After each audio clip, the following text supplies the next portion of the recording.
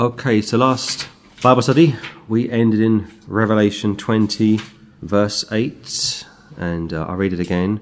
And to go out to deceive the nations which are in the four quarters of the earth, Gog and Magog, to gather them together to battle, the number of whom is as the sand of the sea. A great multitude of people that are going to be born in the millennium are going to turn against the Lord God of the Bible.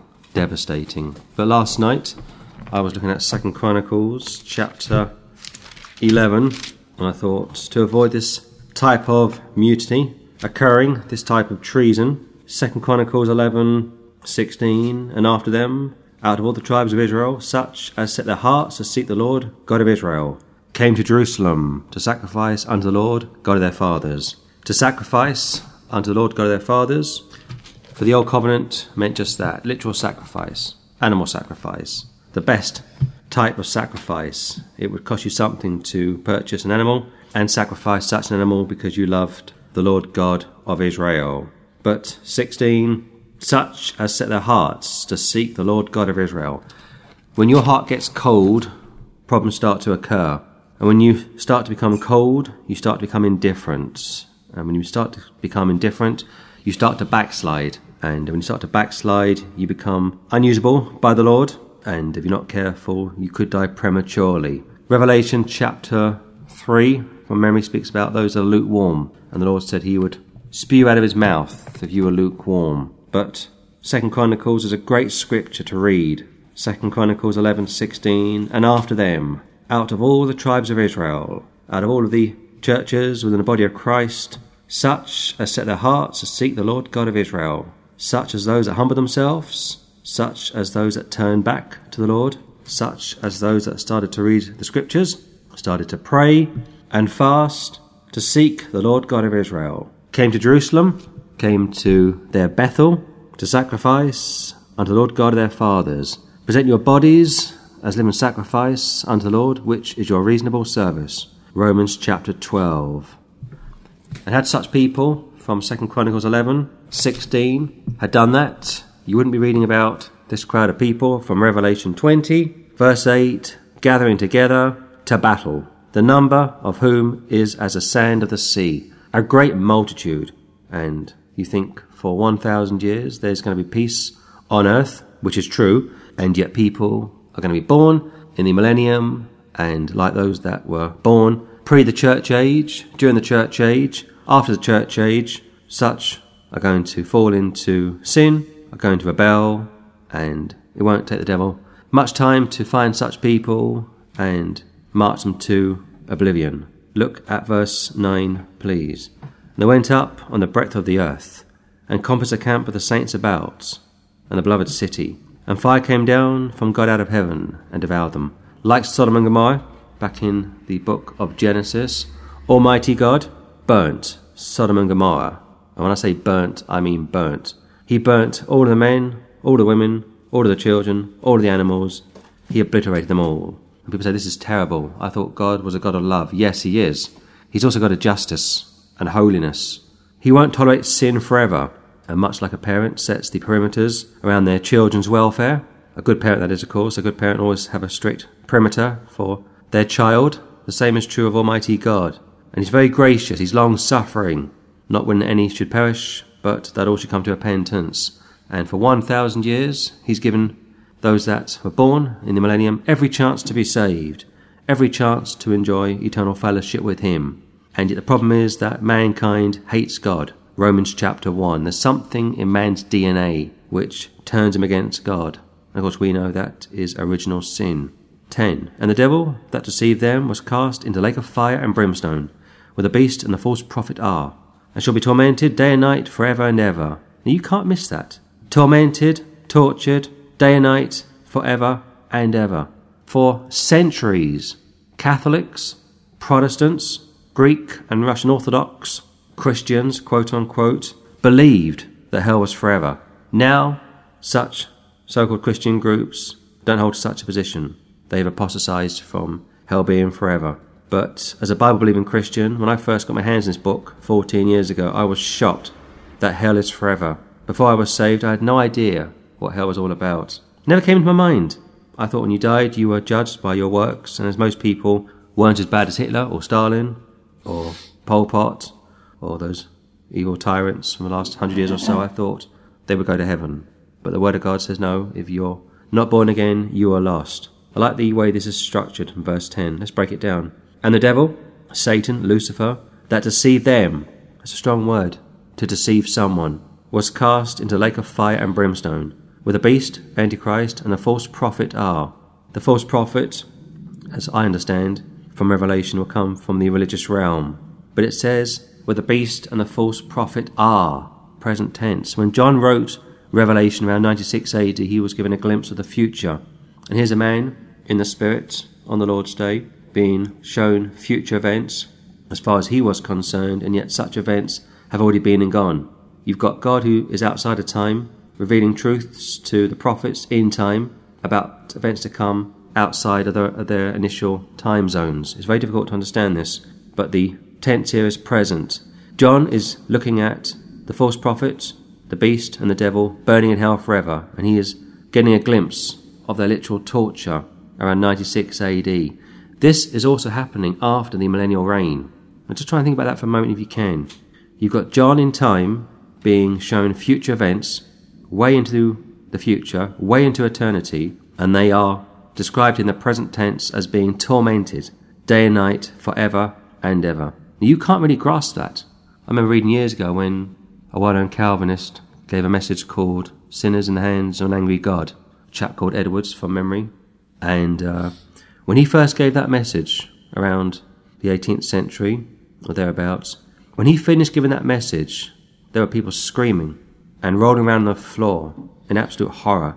Back in the 1930s, Ian Paisley's father, a Northern Ireland preacher, would be preaching to men out in the open, and he'd be preaching on hell, and his recipients of this type of message were screaming, wailing, weeping, mourning over their sins. This is what, 80 years ago? Not 800 years ago. And that man, Paisley Sr., delivered such a strong message on the scripture that people were absolutely aghast, appalled at how simple they were. They'd met God. And today when you preach about hell, people laugh at you. People think hell is simply a curse word, a cuss word, a word to express disgust or what have you. But the Word of God tells you that it's an awful place. In fact, Jesus Christ told us 3 times from Mark chapter 9 how the worm never dies. And of course every Bible outside of the King James Bible has removed that reference from Mark chapter 9. But if you're not saved, you're going to burn. And here the devil has got his comeuppance. The devil, the false prophets, and the Antichrist are burning. In the present tense, they are still burning. They're being tormented day and night forever and ever. Verse 11, and I saw a great white throne, and him that sat on it, from whose face the earth and heaven fled away, and there was found no place for them. You can't escape from Jesus Christ. As somebody once said, the worst thing that God can do to an unsaved man or woman is to simply let him or her do their own thing. And that's true. When God steps back and allows you to do your own thing, you are finished. And that's why it's good, if you are a saved person, to have a conscience. That's why it's good, if you're born again, to get easily convicted over your behaviour, over your everyday life, because that conscience is there to help you. That conscience is a friend, not a foe. But here we are being shown a great white throne, and him that sat on it, Jesus Christ, from whose face the earth and heaven fled away. This entire universe will one day go out of existence, and there was found no place for them. You think to yourself, if we build a cave here, or if we build a building there, if we create a sanctuary over there, or we do this or we do that, we might be able to escape what's going to come. That is delusional thinking. There's a ministry in America which has opened a particular location and is being offered as a dinosaur park, a place to visit to see how God made the earth. And on the outside, on the surface, it looks pretty innocent, but listen to some of the people that have been critiquing it. The position is that this particular place is probably going to be used as an escape centre, somewhere to go during the Great Tribulation to hide from the Antichrist. Now, of course, you can't hide from the Antichrist. When he comes, he will come, and he will do what he's going to come to do. And the same is pictured here concerning hell. You can't escape from Jesus Christ. So receive him today as your Saviour. not as your enemy. Look at verse 12, please. And I saw the dead, small and great, stand before God. And the books were opened. And another book was opened, which is the book of life. And the dead were judged out to those things which are written in the books according to their works. You've got at least 3 books here. One book is probably going to be for unsaved Gentiles, another for unsaved Jews. But the third book, which is of interest to me, is a book of life. And when you get saved, your name goes into the book of life. Let's break down verse 12 one more time. And I saw the dead, small and great, whoever you are, wherever you are, stand before God, summoned before God. And God here is in reference to Jesus Christ. John chapter 5 and also John chapter 6 from memory. And the books were opened. 2 books, one for the Gentiles, like I say, one for the Jews. And another book was opened, which is a book of life. And the dead were judged out to those things which are written in the books according to their works. This term for works, at the latter part or the back end of verse 12, is like the judgment seat of Christ. People are going to be born in the millennium, get saved in the millennium, and die in the millennium. And those people that die saved in the millennium are going to be resurrected to be judged according to their works. Now, when we die as saved people, we know from 2 Corinthians 5 that we are absent from the body and present with the Lord. And therefore we go straight to heaven, the third heaven, glory, where we are judged for our works.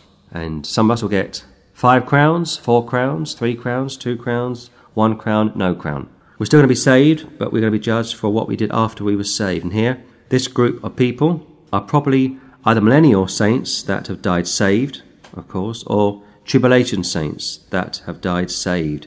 And therefore this is going to be their judgment. On top of that, this group of people, when they died, their bodies went into the ground, of course, and their souls went back into Abraham's bosom. This is very much a throwback, pre the Lord's ascension. 13. And the sea gave up the dead which were in it, and death and hell delivered up the dead which were in them, and they were judged every man according to their works. Now you get a picture of the unsaved being judged for their works. And we were told back in Matthew chapter 12 that by our thoughts, by our words, by our deeds, we will be justified. What you say in secret will be exposed in the light. And that's a fearful thing to have to consider. But here, the sea gave up the dead which were in it. Every sea wreck, every naval disaster, every submarine catastrophe will now give up its dead. And death and hell, Luke 16, the first death, delivered up the dead which were in them. And they were judged every man according to their works. Many people think they can live a life of their own choosing, do their own thing, and as the world say, beat the rap. But that's not the case at all. You may go through life, you may have 60, 70, 80 years in this life, you may make a lot of money, and yet one day you will die and be judged. In fact, just yesterday we were outside the British Museum, and this nice car pulled up. It may have been a Daimler Sovereign, I don't know what the model was. And there was a VIP in the back seat, behind the passenger seat. An elderly man, I'd say in his mid to late 80s, and the driver did a 3-point turn, and he wanted to drive into the British Museum. And the security team cleared space for him, opened the gates, and this car drove straight through the gates. Now, of course, you know that if you and I were to try and do that, we wouldn't get through the gates. They say you've got to queue up with all of the minions. But for this VIP, they made a space for him to drive in his nice Daimler Sovereign, and off he went into the British Museum. That man pictures a wealthy man. That man is found in James chapter 5. That man is found in James chapter 2. That man is the type of man that is condemned in Scripture because he is a wealthy man. He is probably trusting in his riches to be saved, and he took a quick glance at our little group of Bible believers outside the museum and looked away, completely not interested whatsoever. But one day, that man from yesterday will be judged according to his works. And here the sea has given up their dead, death and hell, delivered up the dead which were in them, first death, not second death, and they were judged, every man, without exception, according to their works. It's a fearful thing to fall into the hands of a sinless God, of a holy God. Verse 14, please. And death and hell were cast into the lake of fire. This is a second death. Now your problems begin. It was bad enough that you died the first time, lost, and went into the ground, referred to as Sheol, Hades, Gehenna, the pit, the ground. That was bad enough that you went into the ground, and I mean deep into the ground, and you were there like in a sense of being detained like a detention centre and you were waiting on remand for your day of judgment. And perhaps you thought, when the judgment comes around, I might be able to sweet talk the judge. I might have a good lawyer or barrister present to represent me. And maybe, if I throw myself on the mercy of the court, I might be able to escape this awful place of torment. In fact, the rich man in hell, Luke 16:19-31, was pleading with Abraham to intercede for him. And Abraham said, we can't come to you, you can't come to us. You've had Moses and the prophets. If that's not enough for you, nothing will be. And he was screaming, pleading with Abraham to do something for his 5 brethren. And Abraham said, sorry, too little too late. And that rich man is in hell today. And no doubt his 5 brethren later joined him. And one of the awful realities of hell is that you will never know whether your family made it to heaven or not. And you could be 20 yards away from your mother or your father burning. In fact, we were told from verse 1 how this angel, which came down from heaven, had the key to the bottomless pit. And I mean bottomless pit. You can't even imagine it really, can you? All these horror films that I've watched over the years before I got saved. Terrifying films. And yet, such films are so feeble when it comes to trying to comprehend the enormity of hell. And death and hell were cast into the lake of fire. This is a second and final death. And off you go into eternity. And according to my Bible, you will be in a lake of fire, and at the same time you'll be in outer darkness. And people say, is that a contradiction? No, it's not a contradiction, because according to Mark chapter 9, which is found in Isaiah 66, the unsaved soul of man or woman becomes a worm, degeneration of some kind. Evolution teaches that man came from animal, and yet the Word of God suggests that man goes back to animal in a type of a worm shape. Don't quite understand that, but if I understand Mark 9, Isaiah 66, and those scriptures are just given you correctly, then it's an awful picture of a worm burning in hell. Of course, worms are blind, and you won't be able to speak or hear or see, and you'll be burning consciously in hell forever. And this kind of teaching infuriates Jehovah's Witnesses and Seventh-day Adventists and others. In fact, I watched a so-called religious broadcast some weeks ago, and I like to watch these broadcasts sometime to see how they handle these scriptures. And this ministry, I think they were Seventh-day Adventists, they are somewhat cagey as to what denomination they are, were almost ridiculing people such as myself for teaching that hell is forever. But they misunderstand that God is eternal. And they misunderstand that when God made man, he made man in his own image. And therefore man is made with an eternal soul. And they were making the case that unsaved people die and are annihilated. How that would be nice to believe. It would be so nice to hold to that view. I've got an unsaved family. I'd be quite happy to say, yes, when my family die, they're going to just be annihilated. Praise the Lord for that. But that's not what the scripture says. Thankfully, when we arrive in eternity, we are glorified. In fact, I think from memory it's Revelation 19, how the Lord wipes away all of our tears. Which means we are changed. Which means when we see such a crowd being judged, and I'll come to that in a moment, we won't necessarily have the comprehension, the emotions that we had before we were glorified. It's going to be painful for us, but not as painful as it could have been. And we will say, just and holy is the Lord God Almighty. Verse 15, and we'll close here. And whosoever was not found written in the book of life was cast into the lake of fire. That pictures the possibility, if not the probability, that those that died in the millennium are going to be resurrected to be judged for their works. And most people take this verse to teach that when we all die, we get judged at the great white throne judgment, which is incorrect. We've had our judgment, Romans chapter 6, and we know from other scriptures that we are already in heaven with the Lord in a spiritual sense. No, this is speaking about those that were born, those that died, lost in the millennial kingdom of our Lord are going to be judged. And if you're not found, off you go into the lake of fire. But if you were saved in the millennium, then this is for you. Verse 15, because it does suggest that if you're not found, you're going to be damned. But if you are found, you're going to be rewarded. Nothing in here whatsoever to suggest that church-age saints are going to be judged at the great white throne judgment. One last time, the great white throne judgment is for the unsaved people, from creation to Calvary, from Calvary to the end of the millennium, and possibly for those that died in the tribulation, lost of course, almost definitely, but more specifically for those that died in the millennium. Also from yesterday's message, which I didn't quite bring out, was Revelation 20 verse 4, and I read it again, great scripture. And I saw thrones, and they that sat upon them, and judgment was given unto them. You've got a picture here of the apostles judging fallen angels. The church possibly is present to witness this, and I believe also to witness the unsaved being judged as well.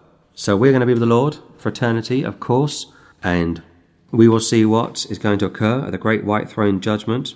And like I say, once we are redeemed, once we are glorified, our memory of our time on the earth has been eradicated, been erased. It would have to be, otherwise it's too painful for us. And I saw the souls of them that were beheaded for the witness of Jesus.